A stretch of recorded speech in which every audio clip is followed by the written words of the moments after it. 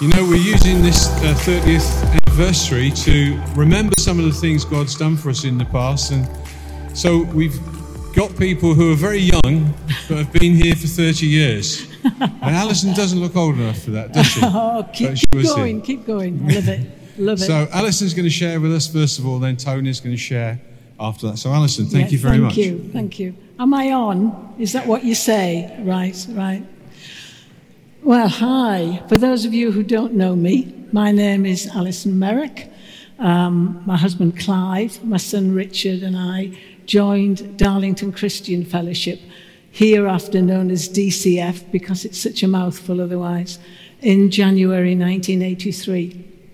And we were still here in 1993 when the two churches decided to join. Clive died in May 2020. My son Richard is a curate down in one of the St. Peter's family of churches down in Brighton. So I'm left and I'm still here and have no plans of going anywhere else. Oh, thank you. So kind. Yeah. When Mike first asked me to do this, I wondered, how to tackle it, what approach to take. Because after 30 years, it's very hard for me to recall events and feelings around at that time. But two things I did recall when I started thinking about it was that I had many conversations, as did many people in the two churches, with God. Many conversations with God about it. And I also recalled a guy called Bob Newhart. Those of us of a certain age will remember him. Thank you. And one of his sketches, he would stand up and have a one-sided conversation on a telephone. And if you haven't seen it, I suggest you go on YouTube and see some of them. They are very funny. So this is a condensed, imagined telephone conversation between me and God that took place about 30 years ago. Oh, hi God, it's Alison from DCF. Oh, yes, of course, you're God. You wanted to talk to me. You were wondering how I felt it was going after 10 years of DCF. Well, I think it's going well. The elders show us how to walk the talk. Home groups, sometimes a bit hitty-missy, but good at the moment. We're doing evangelism and discipling, and we're learning to rub along together. A bit tricky sometimes, but we're learning how to do it. And we're also, we're dancing in the aisles for the lively worship songs. Well, actually, dancing's a bit of a grand word for what we do, but it's so good to be able to come before you and worship you with dance. But yes, God, it's a good place to be, and it's a comfortable place to be. What do you mean? You want us to move out of our comfortable place, and you want us to change shape? Ooh. Do you have a plan in mind? Well, of course you do, you're God. Really? You want us to join with that group that came down from Durham? Interesting. You do know, God, don't you, how different we are? Of course you do. You're God. Let me think. They're a very bright, very tight-knit group of friends who socialize together. We are a much more disparate group of people, much more a hodgepodge. But actually, I love it, Lord. I suppose we're not all strangers, as some of the mums know each other from the school gate and mums and toddlers, and I know one or two from work. So, yeah, it might work. What, you're asking me what I think? Wow. You know, God, I think it might work, with a lot of give and take and an awful lot of grace. There's only one thing, though, God, that I've just thought about, and it's not a thing, it's a person. It's about Jenny. Yes, God, the lovely Jenny. On the door every week, welcoming people with her big badge that says free hugs. Says it all, really, doesn't it? You know her enthusiasm for welcoming people with a hug. It knows no bounds.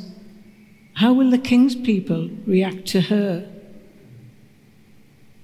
They will adjust, you say, God. We will all adjust, you say.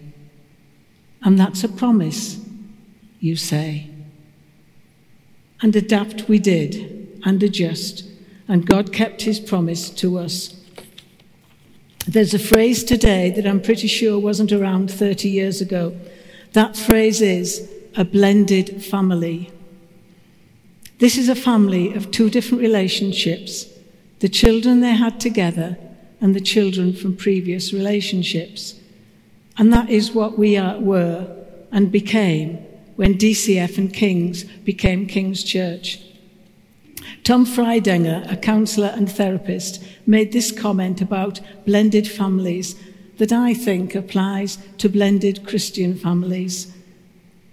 Becoming a blended family means mixing, mingling, scrambling, and sometimes muddling our way through church-family relationships, individual differences and preferences. But through it all, learning to love like one family. So I thank you, God, for your faithfulness to your King's Church family over all these years, and I look forward to the next 30.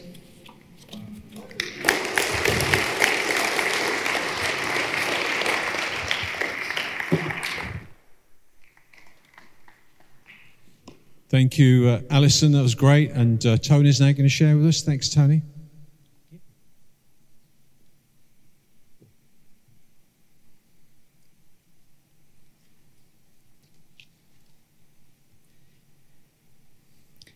I'm going to share about my own personal viewpoint on the time when we were looking for a new home as a church. And I'm sorry if it's not quite as dramatic as Alison's. So in 2004, we'd been meeting on Sunday mornings at the old Darlington College Centre for a considerable number of years as a church. And but by then it was known that they were going to knock that building down and build a new college building out on Horton Road. And it soon appeared that from the what we knew about the design of that and its location, that it wasn't really going to be suitable for us, and they'd be unlikely to be somewhere we could meet there.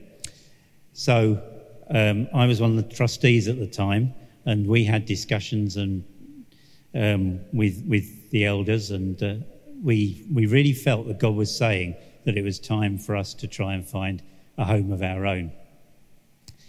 So we began sort of looking around a bit, and I had in mind something that was maybe had a meeting hall and another room or two with it. Don't know what everybody else was thinking, but we heard that this place had come up for sale, so we decided we'd come and have a look.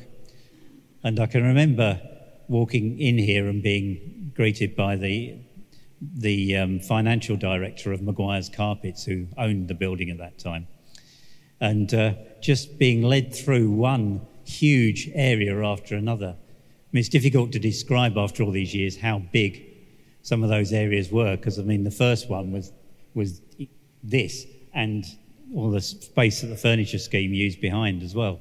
So it looked pretty enormous. It still had a lot of shelves of rolls of carpets and vinyl flooring and things like that in it, but it was huge.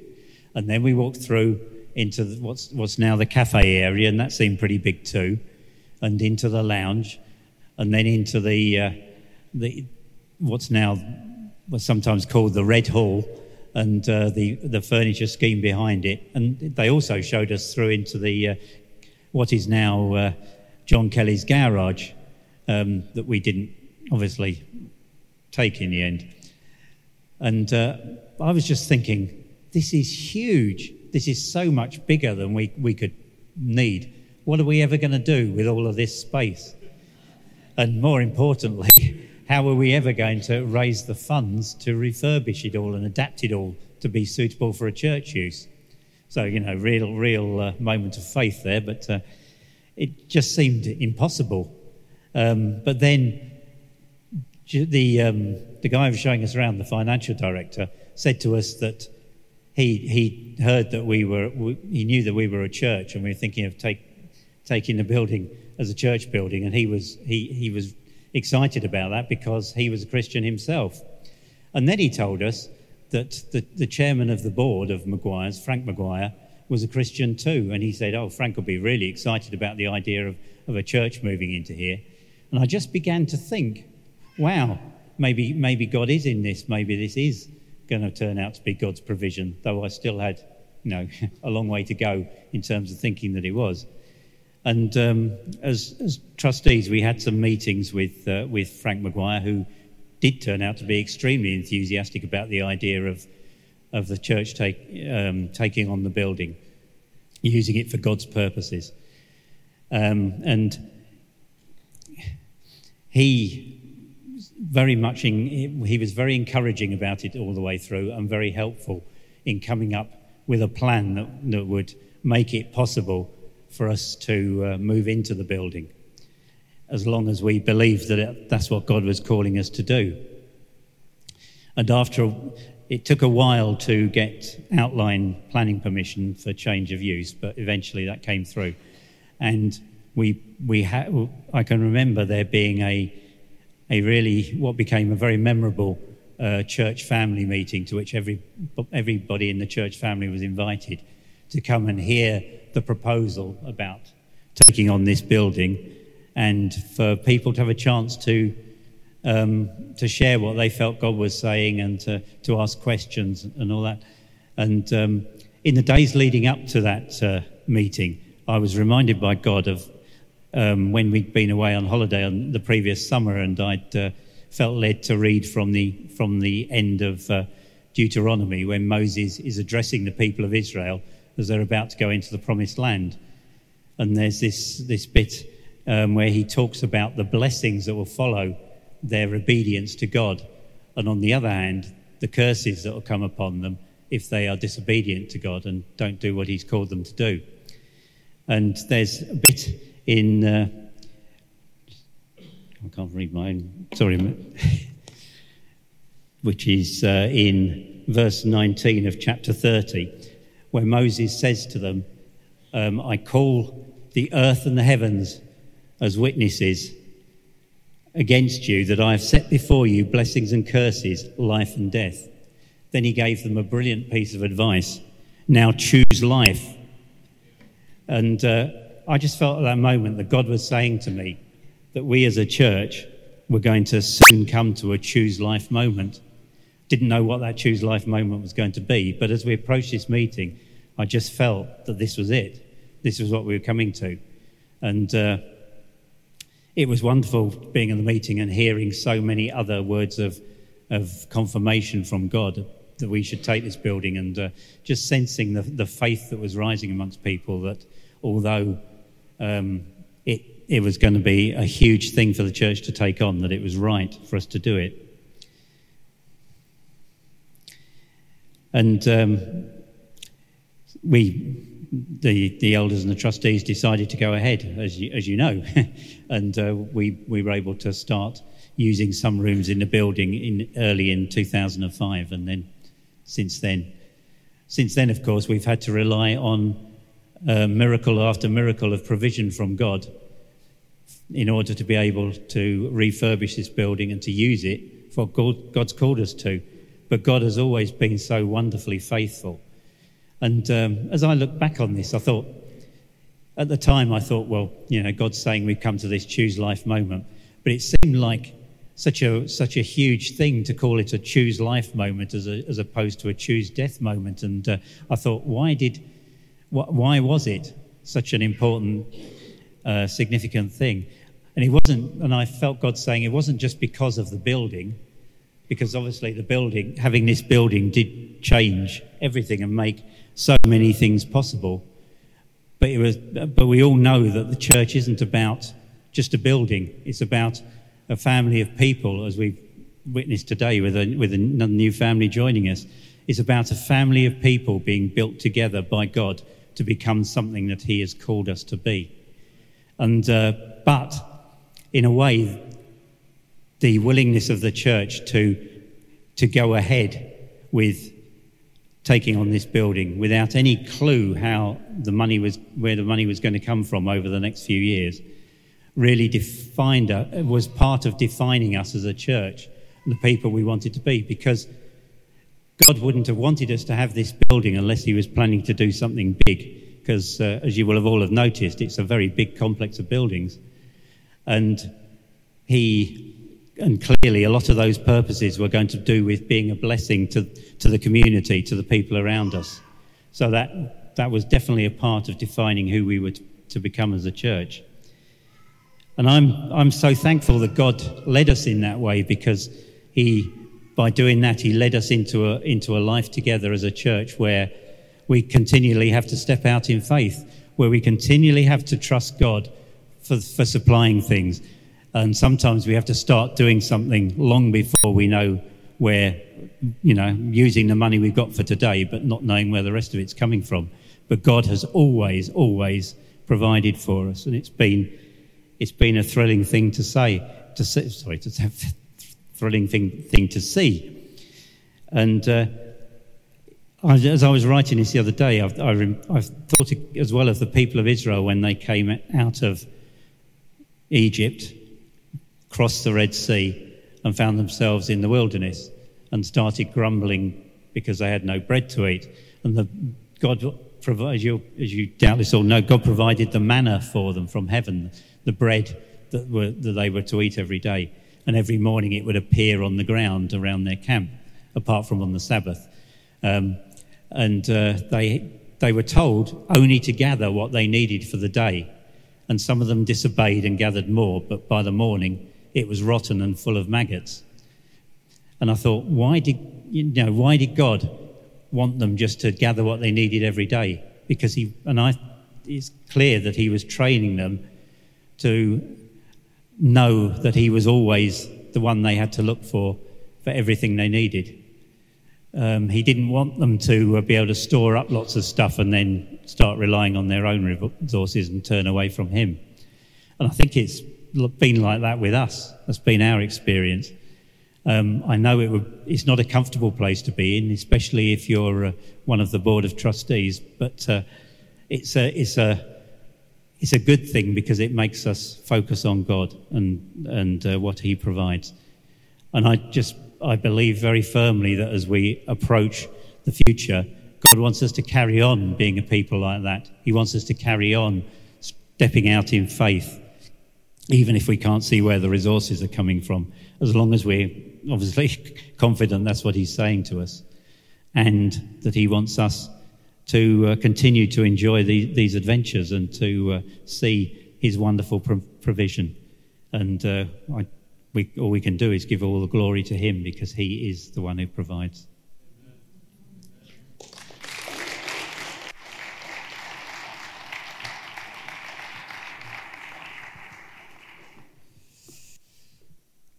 Well, thank you, Alison and Tony, for sharing those thoughts with us of the way the whole thing kind of came together, the churches came together and everything started. It's amazing, isn't it, when you look back, how God does some things that at times can seem not significant, and then suddenly as you look back you go, well, isn't that amazing how that worked together? And as Alison said, he does that because he's God. Sally and myself came, if you like, to the King's Church party a little on the late side. We were sort of 15 years we've been here, and it's been an adventure of faith just like it was in the first 15 years.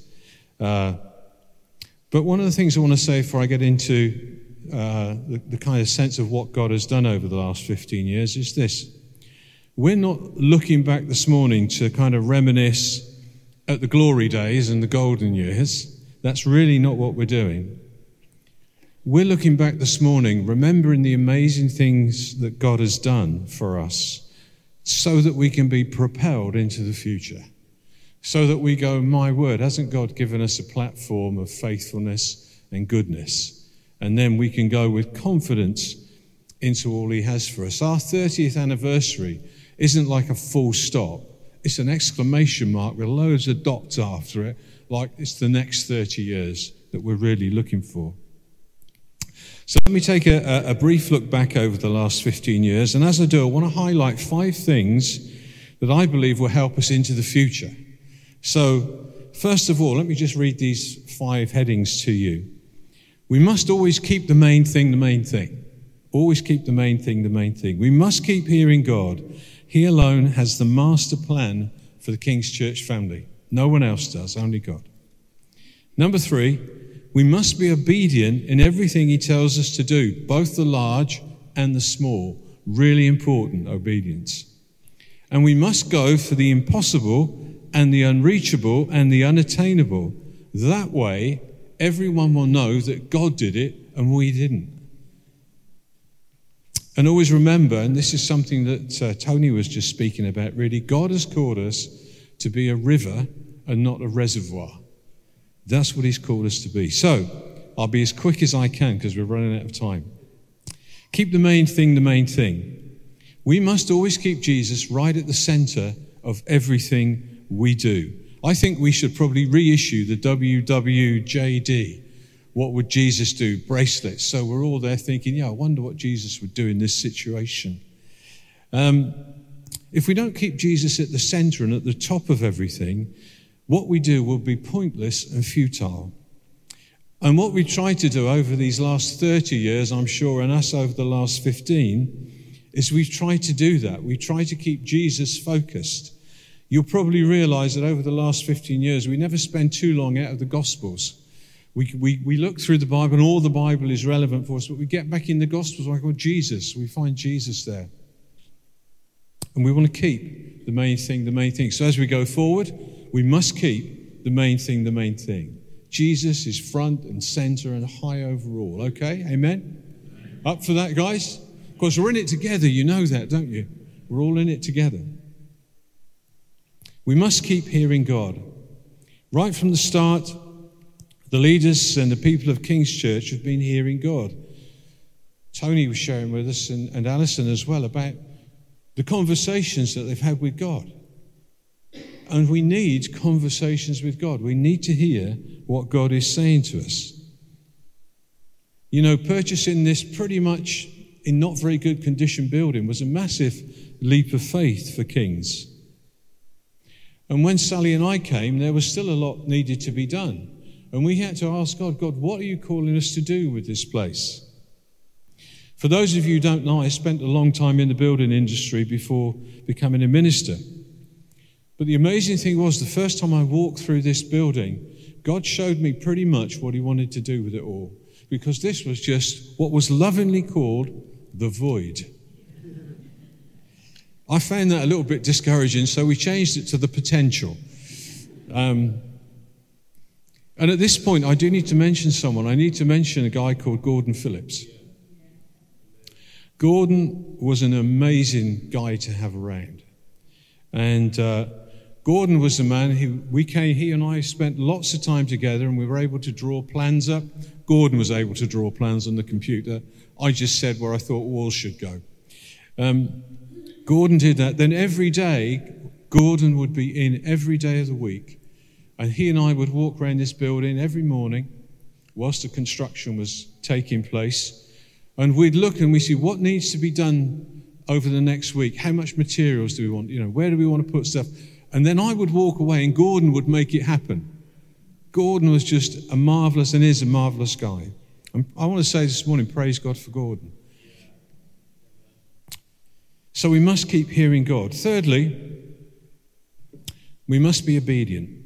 Obedience breeds like an integrity with God. If you obey, there's an integrity that comes between you and God. And when you've got some integrity with God, God talks to you. God tells you things. God gives you things to do. And we need to make sure that we're obedient. And sometimes we think the little things aren't important, but the Bible's very clear. If God trusts us with the small things, guess what happens? If he can trust us with those, he gives us the big things. We'd like to start sometimes with big things, and God, in his wisdom, because he's God, says, no, you need to start with the small things. I need to know I can trust you. Those small things that we do, that we're obedient in, are a foundational part of becoming a mature Christian. Obedience is a big thing. And God trusted us with this great big thing because over the years, actually, we've been obedient with the small things. So 4, we must go for the impossible, the unreachable, and the unattainable. Now, really, this whole project has been that. It's been unreachable, it's been unattainable. You've heard the testimonies. We didn't know how we were going to do things, where we were going to get the money from, but God was with us. How could we have ever thought at the beginning that this place would become a great worship area, that we'd have a food bank, we'd have a furniture scheme, we'd have a cafe, we'd have loads and loads of other things going on. Who would have thought that when this was the void? And it certainly wasn't our cleverness or our ability that got us to this place. It is God that got us to this place. People from other churches, whilst we've been doing this over the last 15 years, ask me on occasions when I go and talk to them about how we managed to raise the funds to do this. They thought I was some kind of a genius fundraiser. Bless them.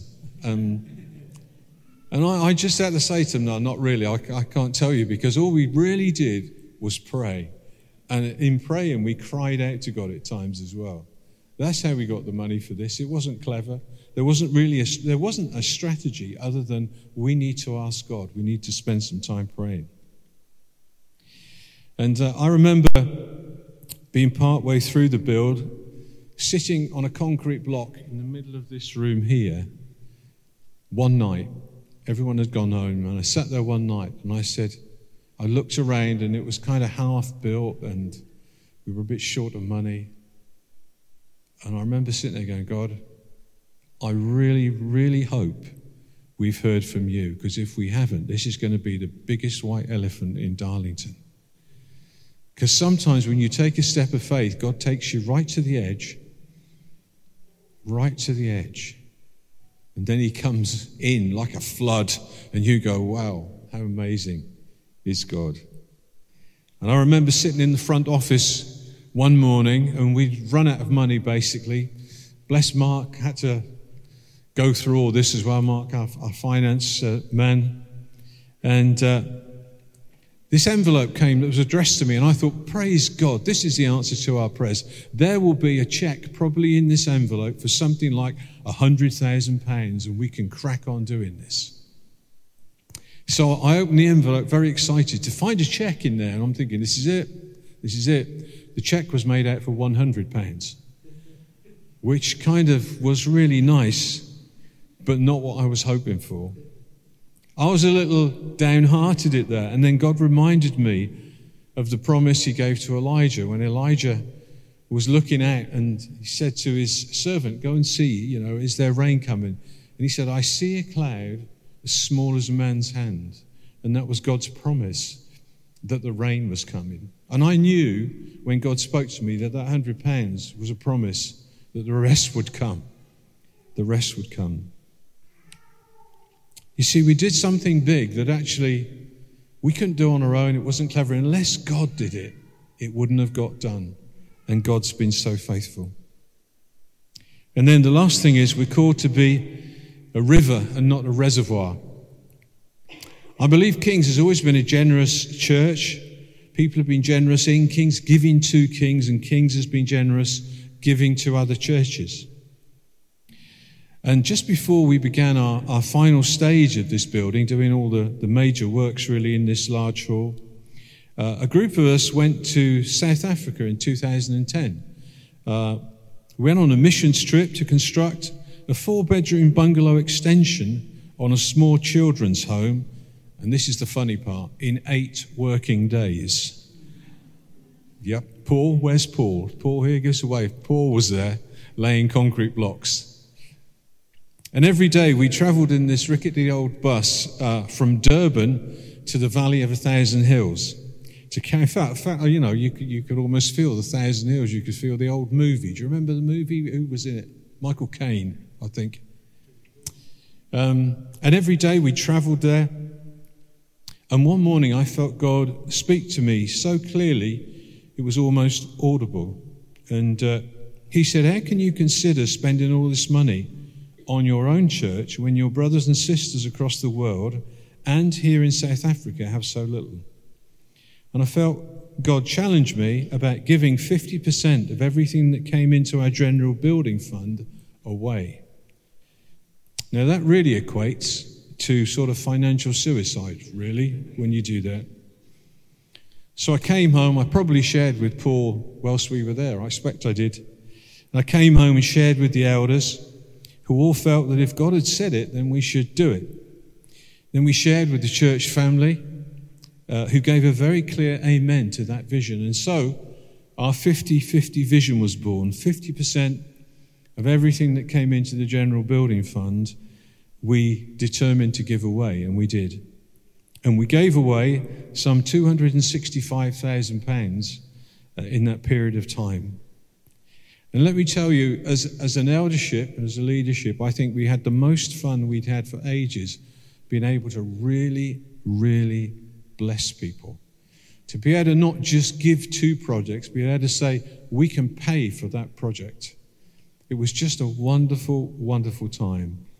And we felt so blessed that we were able to do that. And you know the amazing thing?